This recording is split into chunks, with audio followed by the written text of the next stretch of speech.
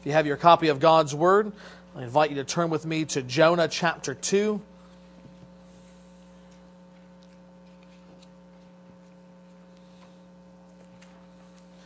If you don't have a Bible with you, you may borrow one of ours from one of the chairs in front of you, and you will find our text on page 774.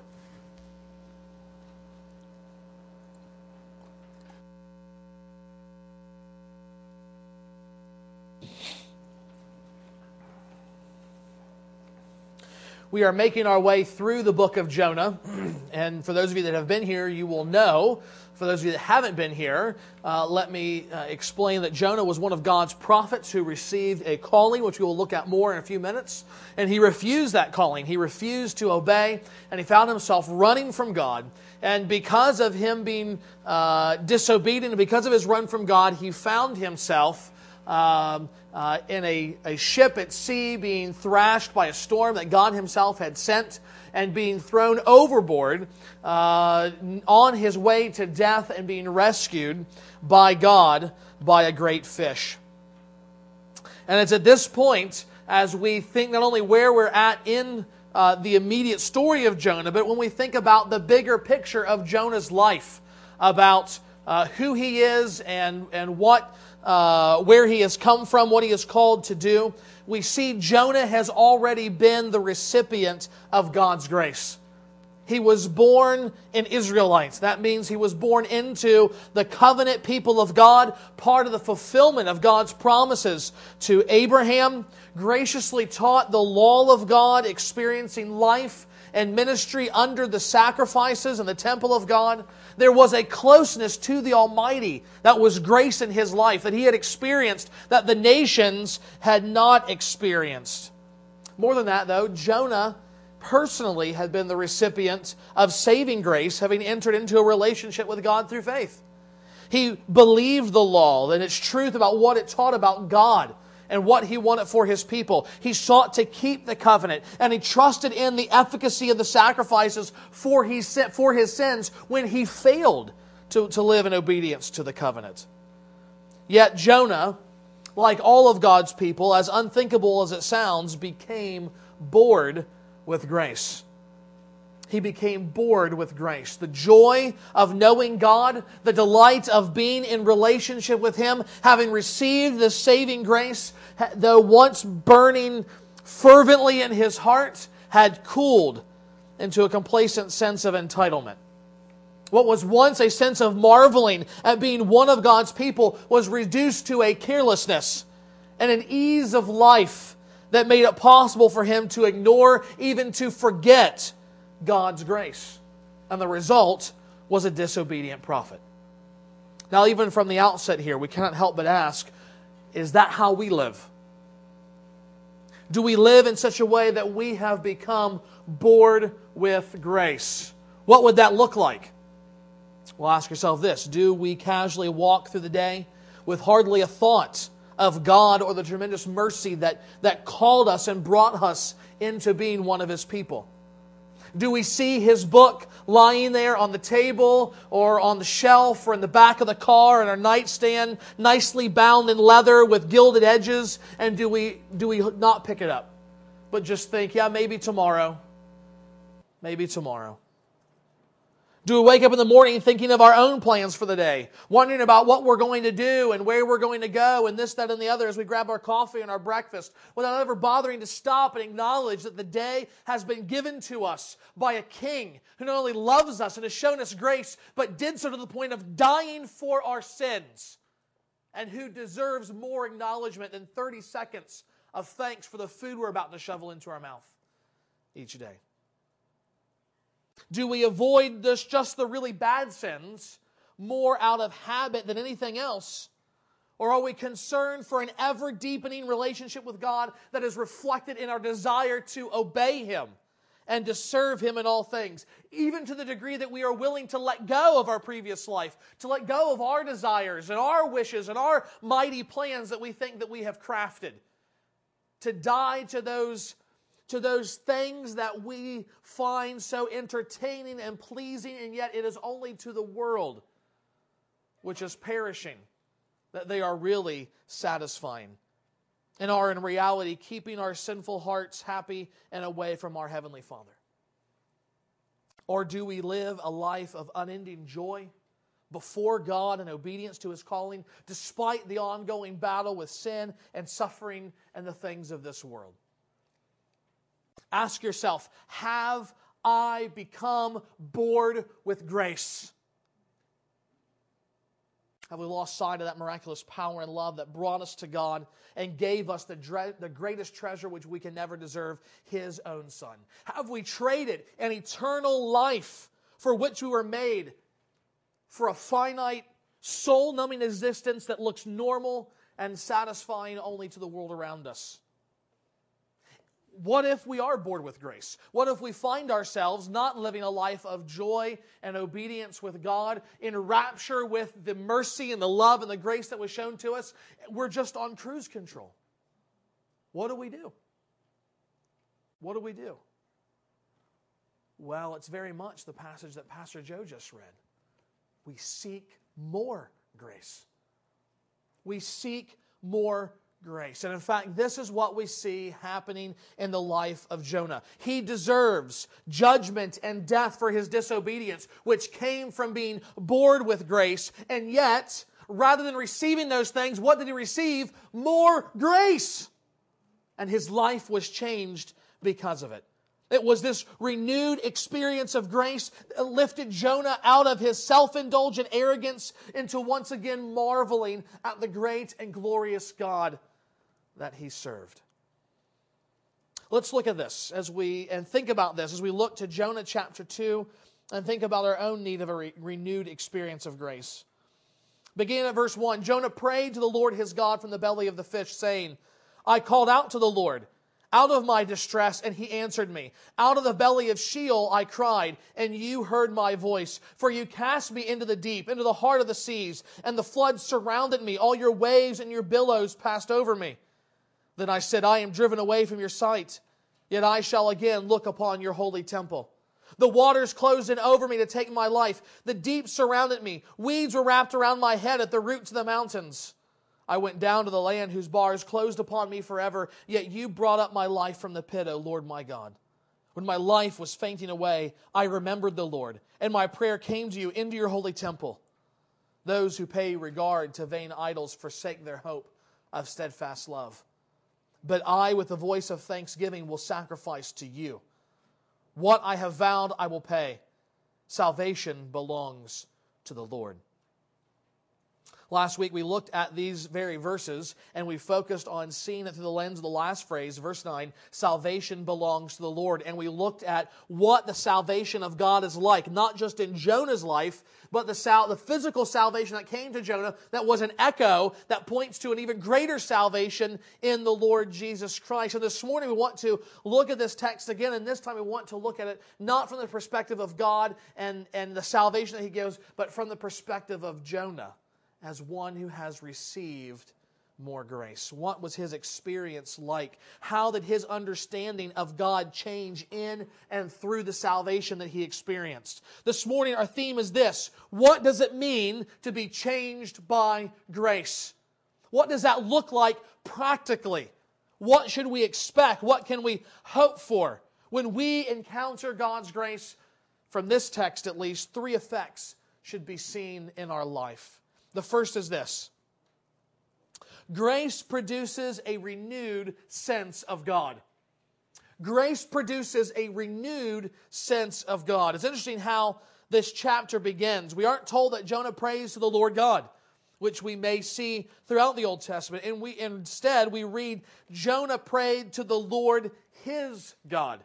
Yahweh, the Lord, is not merely a God. He's not even the God. He is His God. He is Jonah's God.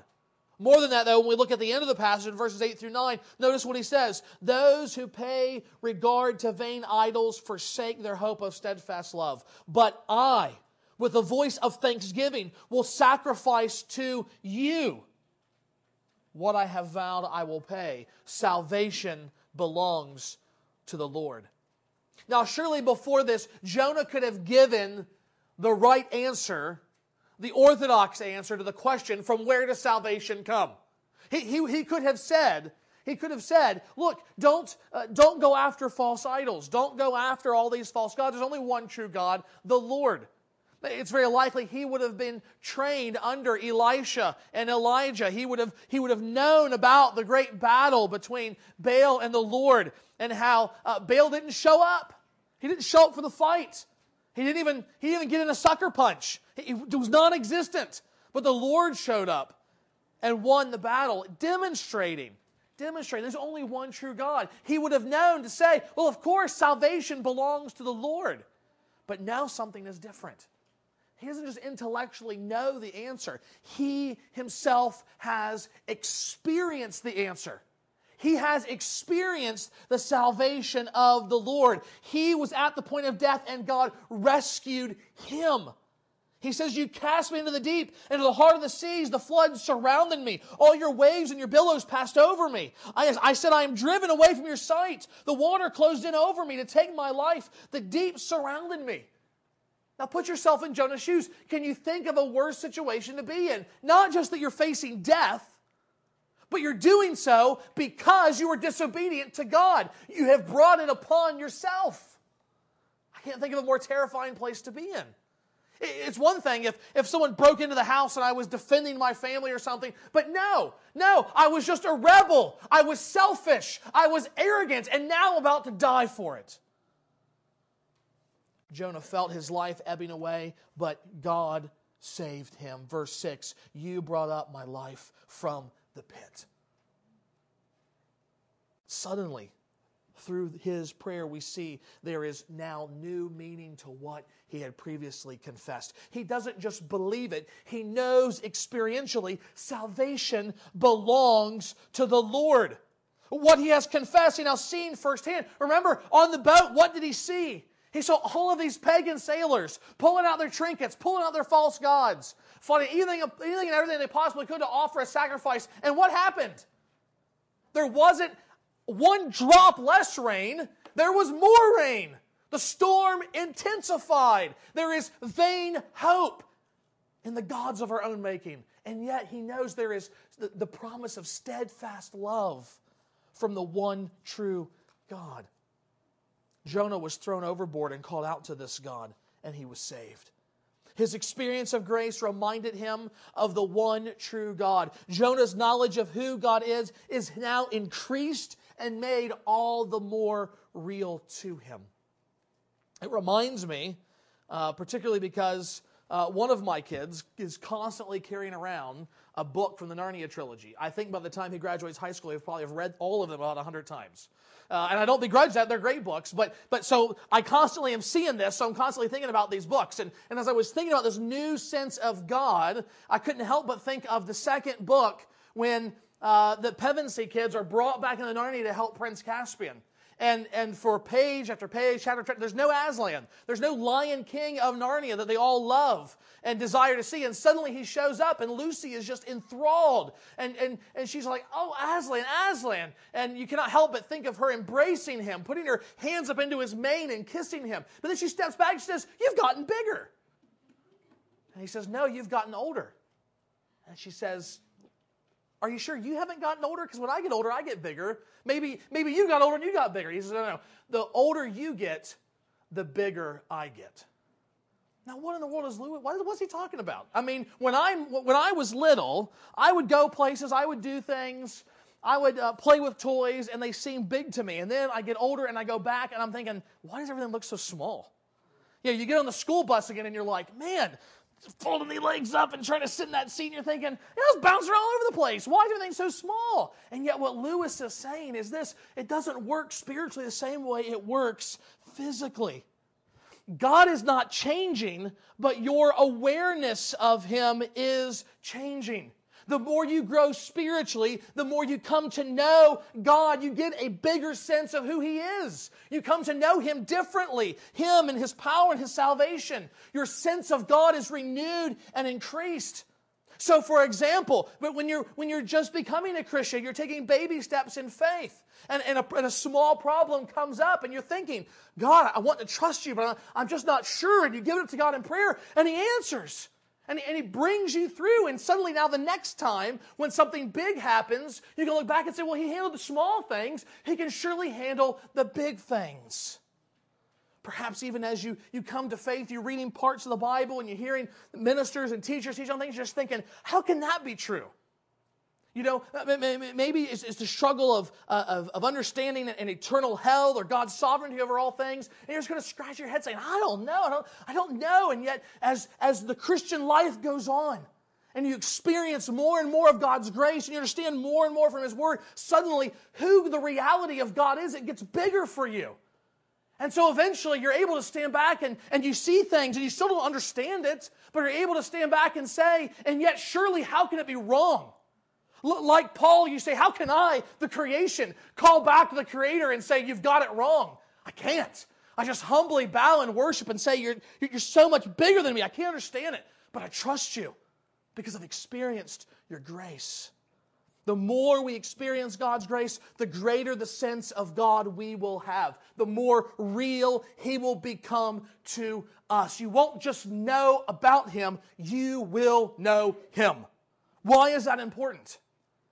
It's important because of this. Because of our own even sinful hearts as God's people. When the world puts things before us, when our own sinful hearts craves things for us, they are live and vibrant and in technicolor, and we reach out and grab anything that we are tempted with. And we can't do that with God. He is near to us, but we can't see Him except with the eyes of faith. And so what do? We're going to more quickly go for the sin. There is an immediate sense of fulfillment. There's an immediate sense of happiness. There's an immediate sense of satisfaction. And yet it ultimately turns sour in our gut. It makes us sick. But it was so there. It was right there. It was big and vibrant and bold. And, just as seen on TV. And we thought, I got to have that thing. I got to have that sin. And so what do we need to do but take God and the reality of who He is, and we need to switch on the high def, as it were. We need to allow God to be big and bold and in color and in high definition. And the reality of His glory needs to become so all-pervasive in our life that suddenly sin looks like it's coming at us in black and white. And we say, why would I ever want that when I've got this God in my life? The only way that's going to happen is when again and again and again the reality of His grace is made clear in your life. Then your understanding of God will be changed and your sense of Him will become more real. More than that, as we experience God's grace, it produces a deeper thankfulness towards God within us. Grace produces a deeper thankfulness towards God. We began by detailing some of the things Jonah would have experienced that should have at least made him thankful to God, namely being a part of the covenant people of Israel, the recipients of God's promises, living under the grace of God, just revealing Himself to Jonah. But it wasn't until all that was almost taken away from him that he began to realize just how blessed he really was. Not just for the position of grace in which he found himself, child of Israel, prophet of God, but blessed just to have his life. Notice what he says in verses 7 and 9. When my life was fainting away, I remembered the Lord, and my prayer came to you into your holy temple. I, with the voice of thanksgiving, will sacrifice to you. Is it possible? Is it possible that Jonah used to offer sacrifices commanded by the law for his sin in faith, but not in gratitude? Would it be possible that he believed he was a sinner, and he believed that when the sacrifice was offered, atonement was made, he could go away clean in the eyes of God, and yet he wasn't grateful for that grace?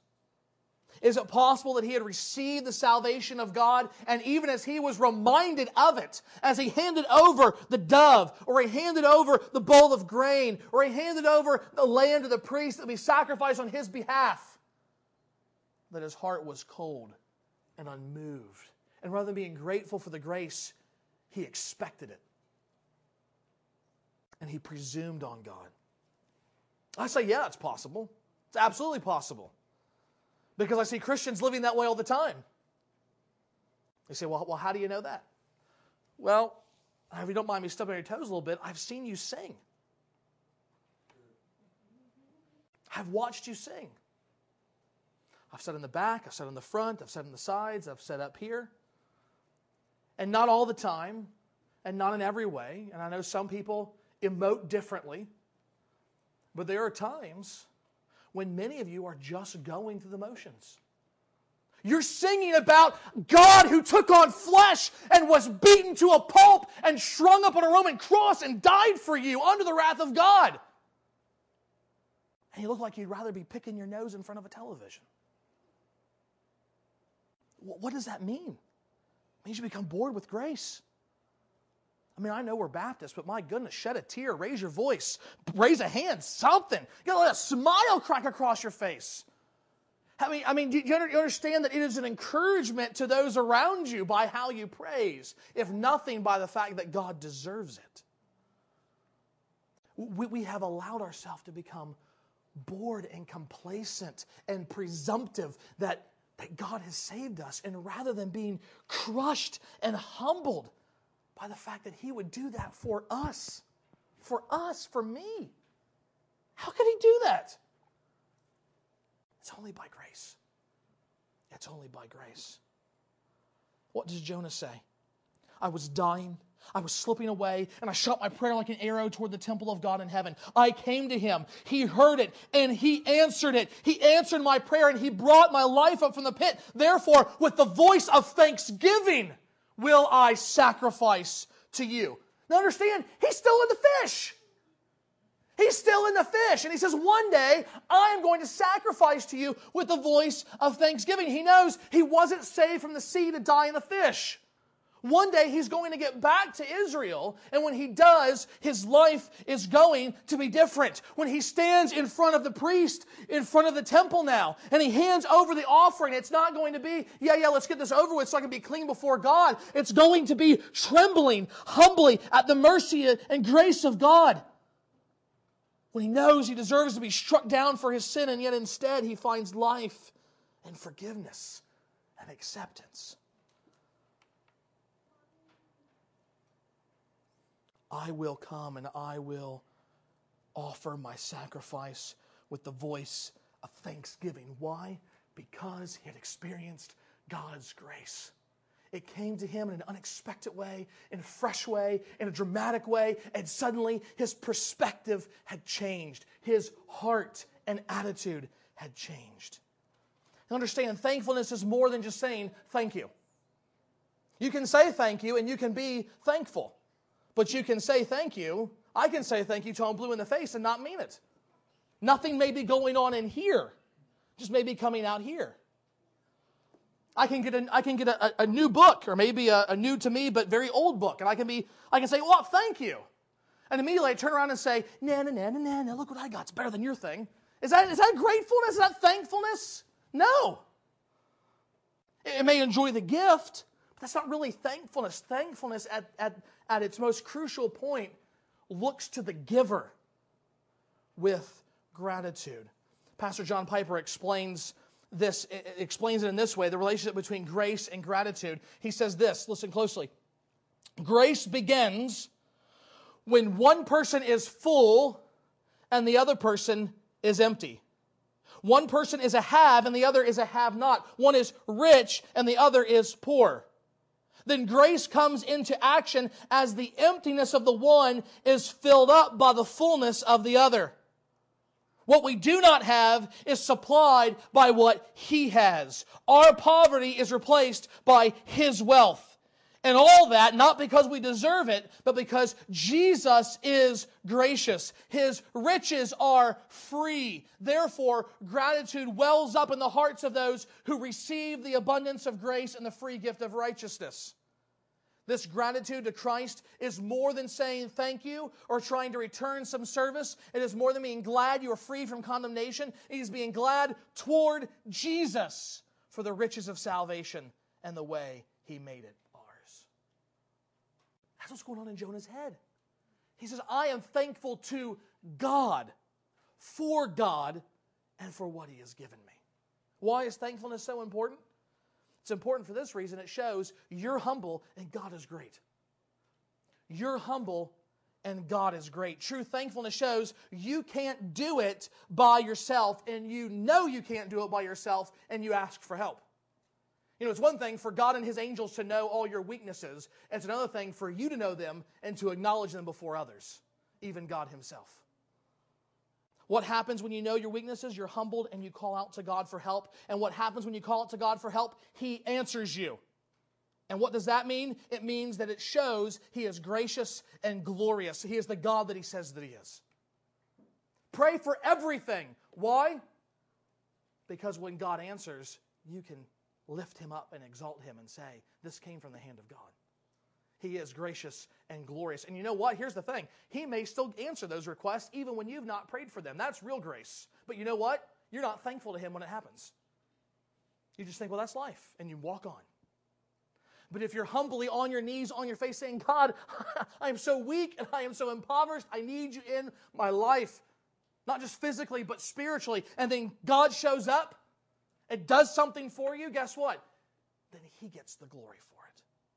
If you are genuinely thankful, it shows you have genuinely understood grace. What's the last thing? The last thing is this. Grace produces a renewed obedience to God. It gives you a new sense of God,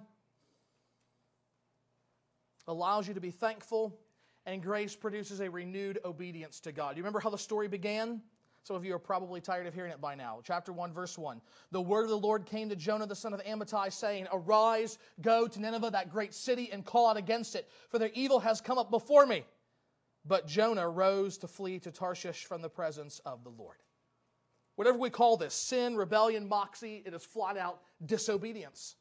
Flat out disobedience. He has given a direct command, not just go to the nations and tell them about me.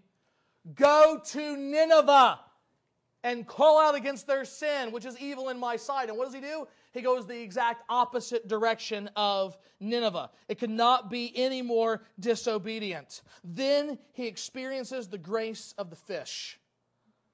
And he's a different man. In verse 9, he says, what I have vowed, I will pay. Now, what vow is he talking about? Well, something gets the sacrifices he just mentioned that he's going to give with thanksgiving. And that could certainly be it. I think that's a valid option. But I suspect it's something more than that. I suspect it goes back to the vows that he took when God called him to be a prophet for Himself. He was called to speak faithfully the word of the Lord to the Lord's people for their good, and he has failed to do that. And now he remembers the vow that he promised to make, the vow that he promised to give and to keep. Sinclair Ferguson wonders if it sounded something like the words of the hymn writer Francis Havergal. Lord, speak to me that I may speak in living echoes of your tone. As you have sought, so let me seek your erring children lost and lone. O strengthen me that while I stand firm on the rock and strong in thee, I may strength out a loving hand to wrestlers with the troubled sea. Oh, use me, Lord, use even me just as you will and when and where, until your blessed face we see, your rest, your joy, your glory share. Here is a man, Jonah, who made certainly a similar vow, dedicating his life to serving God, and yet who had refused to serve. He broke in the most grievous and arrogant and obvious way his vow, his promise to serve. And yet now, because he has experienced God's grace, he's moved from being disobedient to obedient, of being unresponsive and uncooperative to the commands of God to being cooperative, even joyful to complete the commands of God. And again, we have to just stop and say, where are we today? How much are we like Jonah before the fish or after the fish? Do we disregard the voice of God through His Word, instructing us, commanding us, prompting us to obey? Have we forgotten our vows as a Christian? You say, I didn't take any vows when I became a Christian. Implicitly, you did. Because the call of Christ included an implicit vow. Luke 9, Jesus said, if anyone would come after me, that is to say, follow Him as His disciple, trust Him for salvation, if anyone would come after me, let him deny himself and take up his cross daily and follow me. Why, Jesus? Why is that the call? For whoever would save his life, that That is, whoever would seek to preserve what he wants, what he desires, what he loves, whoever would seek to save his life will lose it. That is, lose it forever in the fires of hell. You try and hold on to your pride, you try and hold on to your ego, you want to do things your way, would be your own man and your own God, you will lose your life. But whoever loses his life for my sake will save it. Whoever dies to himself, just as I died for them, whoever takes up his own cross and says, I am following after Christ and will live in obedience to Him, guess what? You will have life. Christ will give you His life spiritually so that you might be right before God. Jesus ends with this bit of logic and reasoning. What does it profit a man if he gains the whole world and loses or forfeits himself? You can think of a man who has gained the whole world. He sits at the top of a tower that he's built and plastered his name on. Does not answer to anybody, but everybody seems to answer to him. And yet, what does that matter if he dies apart from God and goes to eternal condemnation in hell? That's Jesus' argument. And yet, what if you give up going your own way in this life, having the world? How can you fathom what you gain by knowing and being with God and being loved by Him, not just now, but for all eternity? Sometimes I wonder, are we still trying to gain the whole world? We've confessed Christ, but somewhere along the way, because of success, because of some relationship, or perhaps just sheer laziness, have we thrown the cross off to our shoulder, off to the side of the road, and decided to go our own way? Perhaps even trying to pick up our own dead life and trying to live for it again. I can't help but wonder if perhaps we've slowed down on what used to be a run to follow after Christ, and now we're simply walking. Perhaps we've even sat down on the dirty road, put off with the whole die to yourself message. I was listening to Pastor Alistair Begg give a sermon this week, and he told the story of a businessman from Yorkshire, England. He was a well-to-do man, much like the man that we just mentioned a few moments ago. No one told him what to do, but he told everybody what to do. He was master of his own fate, captain of his own life, very famous and prominent businessman, and then someone shared the gospel with him. That Christ came in obedience to His Father and in love for sinners to seek and save the lost. Those that were rebelling, running away from God like Jonah, He came to bear their wrath, the judgment of God on their behalf as their substitute on the cross, that they might be forgiven and have life with God. Someone shared to him the message of the cross and the message of the resurrection, that Christ didn't stay dead after the cross, but was raised up to be King and Lord over all things. And they put the question to him, will you lose your life for His sake, or will you keep your life and lose your soul?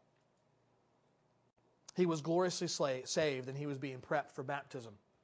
And they told him in the preparation discussion, you need to come about 45 minutes early before the service begins, and we'll go through what the minister is going to do, and we'll help you get changed into baptismal robes. And they started to describe, and the guy said, no, forget it. I'm not doing the robes. They said, what do you mean? He says, I'm wearing my 3-piece suit down in the water. They said, no, you can't do that. It's going to be ruined. It'll be destroyed. It'll be completely ruined down in the baptistry. And he says, that's the point. That's the point. The 3-piece suit represented everything that he was in his own self, in his own life. He represented everything that he had made for himself apart from God. And he said, if this is real, then I am showing the world I am dying to that person in these waters. I am giving up my life because someone else gave up their life for mine, and his is far better. The eternal life that Christ offers is far better even than the life that I have made for myself in this world. And that's exactly what he did. Wouldn't you have loved to have seen that? A man in this 3-piece suit, probably worth more than most of us make in a month or two, going down into the water, coming back up, the suit coming off and being thrown in the trash. He has taken up his cross, and he is following his Savior King, losing his life that he might find it. Why? Because he had experienced the grace of God, the salvation of his soul. God said, you deserve hell, and I'll give you heaven. You deserve judgment, and I'll give you forgiveness. You deserve death, and I'll give you life if you simply look to my Son and trust in him. This morning we have seen what it means to have a new experience of God's grace, to be changed by grace. Many of you here will have already experienced God's grace and salvation. You have tasted and seen that the Lord is good. But some of you have grown bored with grace. You know you're bored with it, and you know you need to see it again. You need to have a fresh taste of God's grace, that you might be awoken from your spiritual lethargy and again experience the reality that you are alive in Christ. But I know the question you're probably asking is, how is it going to happen? The answer is simple. Ask for it. Seek for it. Go to God and say, I don't want to live this way anymore. I don't want to be bored with grace. I don't want to live for myself. I don't want to be on cruise control. Give me more grace. Isn't that what Jesus offered to his people? Isn't that what his brother James offered as well? Ask, Jesus said, and it will be given to you. Seek and you will find. Knock and it will be opened to you. For everyone who asks receives, and the one who seeks finds, and to the one who knocks it will be opened.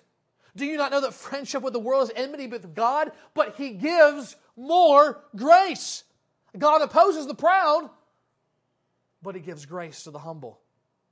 Draw near to God, and he will draw near to you. What more precious promise could there possibly be in all the Bible?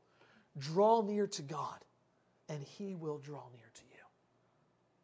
Whether you are wanting to receive Jesus as Savior for the first time, wanting to experience God's grace and to taste and see that he is good, to see what your life could be in the light of his love and forgiveness, and not a life of your own doing, ask God, and he will give you that salvation. Or if you've already tasted, and like Jonah, you became bored, and you decided to go your own way, again, ask God for more grace. Ask him to open your eyes, to open your heart, and he will answer you. Draw near to God, and he will draw near to you. Ask for grace, he will give it, and you will be changed. Father, we are thankful for all that you have done for us, even for the life and breath that you have given us this day, but we are especially thankful for the grace you have given to us. Oh God, it would take so long to go through all the ways you have given us what we don't deserve, but we are most thankful for what you have given us in Christ. God, we pray that you would change our hearts as we experience afresh your loving, sovereign grace. God, this is our prayer. We ask it in Jesus' name and for his sake. Amen.